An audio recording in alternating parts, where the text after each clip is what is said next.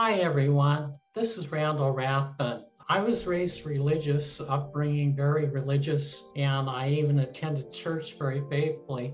But unfortunately, I also was living a double life, doing things that I shouldn't be doing. So I was living this double life, and it all came to a head on the evening of August 30th, 2002, when I crashed my car, and then I found out the real story. As my car hit the first freeway stanchion, I was instantly pulled out of my body. I woke up above my car and I was handcuffed. The chains really hurt. I had my arms handcuffed behind my back and my ankles were chained up. Both of those chains were chained together, so I was in a very uncomfortable position. Voice was screaming at the top of his lungs, "He's mine, he's mine, he's mine." And I'm taking him to the lake of fire. I was kind of terrified because I couldn't break the chains, but down we went suddenly, like stepping into an elevator shaft, except the elevator wasn't there. And I screamed out. I was becoming totally petrified by fear. I said, "What is happening? Why is this happening?" And there were three scriptures that appeared instantly,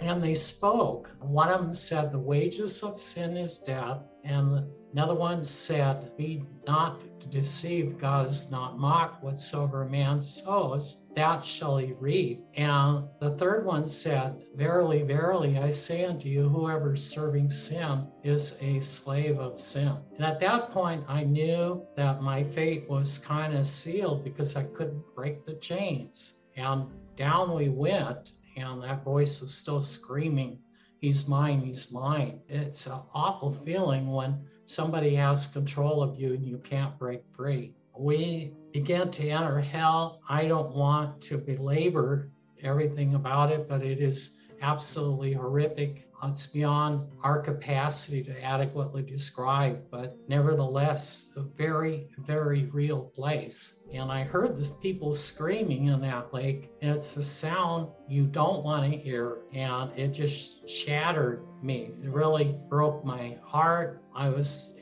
deeply, deeply troubled, and also I felt that I was soon to be one of those hapless people in that lake too, chained up for all eternity. Just before I hit the lake, I heard it sounded like gunshots going off. It was actually the chains being broken off me. And less than a second later, I woke up above the earth in a very quiet, restful place. And I was incredibly thankful and also incredibly aware that I had just escaped being trapped in hell for all eternity. I didn't know what happened. I was wondering, and it seemed like 5 minutes or so had passed. And then a voice spoke, and it was a voice with a most incredible authority. And I picked up on who that really was. It was God the Father talking to me. And he said, "My son, we have an important decision to make, and I'm going to give you all the time in the world to make it." I knew that he was letting me decide to come back to earth or not.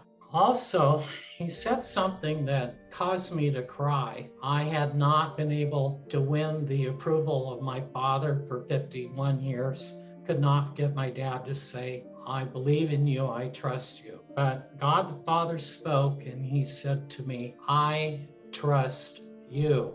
That's quite a statement to hear from an authority figure, especially in this case, one whose authority I'd flaunted and disregarded. Now he was there talking to me. I tried to argue with God and say, "Why are you even talking to me? You know, I broke your word. I did things that I shouldn't have been doing. Even ordinary people recognize they're wrong. Why?" And he said, "I know all that, but I've put your sins on my son." That obviously is Jesus Christ, his only begotten son. And at that point, I realized it's not a good thing to try to argue with God. So I stopped arguing, and he said, "I'm going to give you an overlay or taste of heaven." And I was quite surprised that he would do that. I said, "Okay." And then instantly, I experienced 7 different areas of heaven. I need to say that heaven is dramatically different than hell. Heaven, things are in order. They are full of light. The atmosphere is very enjoyable. There is a soft music that permeates everything. There is life in heaven, unbelievably so. There's no death in heaven, no dry brown leaves or dust blowing around. So all of a sudden, I was looking at a big white building that looked like a university. And I asked the father, whose university is that? And he said, that is your university. I was stunned. What do you mean, my university? And he said, aren't you good in mathematics? And I said, yes, but this seems so worldly. And he corrected me and he said, Randall, all knowledge comes from me. At that point, I realized what he said was true, that was true. And I also realized that knowledge extends beyond our lifetime here on earth. So he said, here in heaven, you can continue your studies and teach others if you wish. I was so stunned that God would even do something like that for me. But I also realized that God knows how he's designed us, and he knows what talents and skills we have. And he has arranged heaven in such a way that our skills and talents and our knowledge are utilized, made fruitful to help others, and continually growing.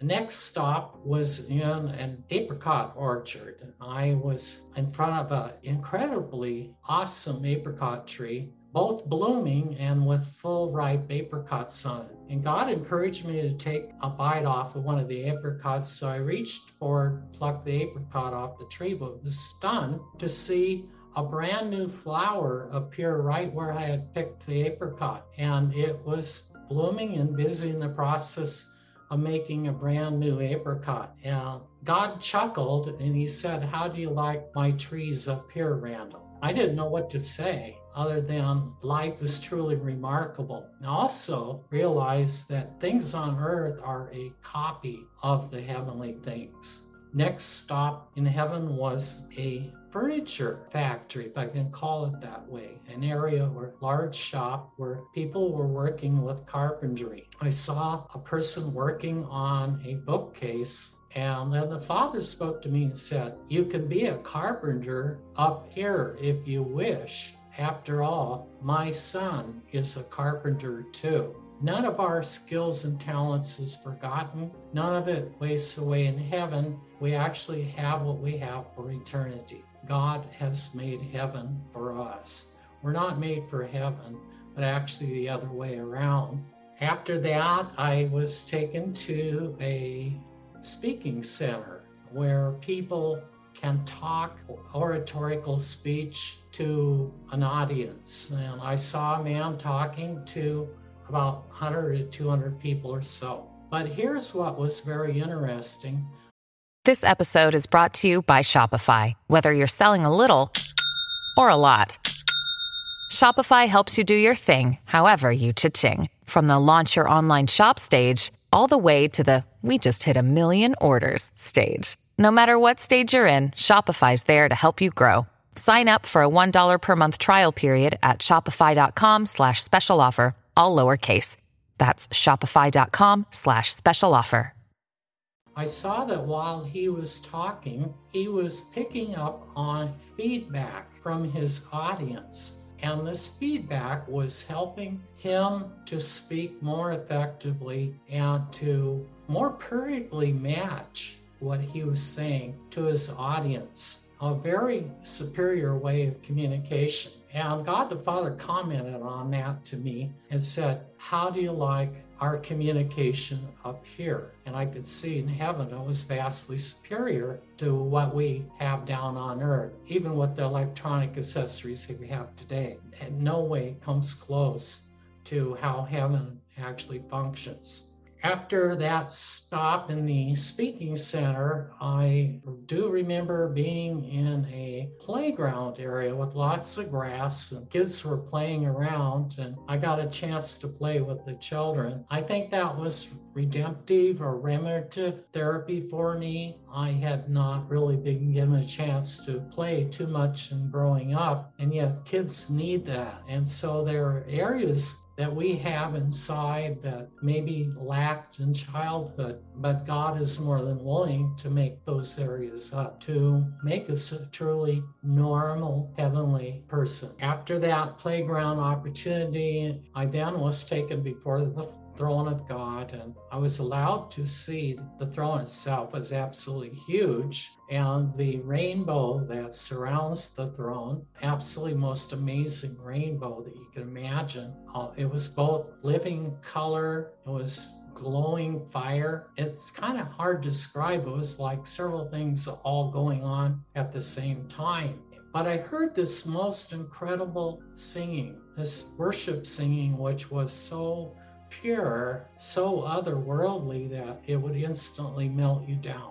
You would start weeping, and I recognized that it was coming from the seraphim. And I looked into the violet part of the rainbow right next to the throne, and sure enough, here were the seraphim singing multiple harmony worship to God, and they were drifting in a circular fashion, and they actually were going through each other as they were drifting back and forth in a circular motion along the rainbow arc. And then God asked me if I wanted to join them in singing worship to him, and of course I said yes, and instantly I was singing with the seraphim. I have not forgotten this. This is one of the highest honors that heaven can bestow to a created being, to worship God in purity and truth, worship God in holiness.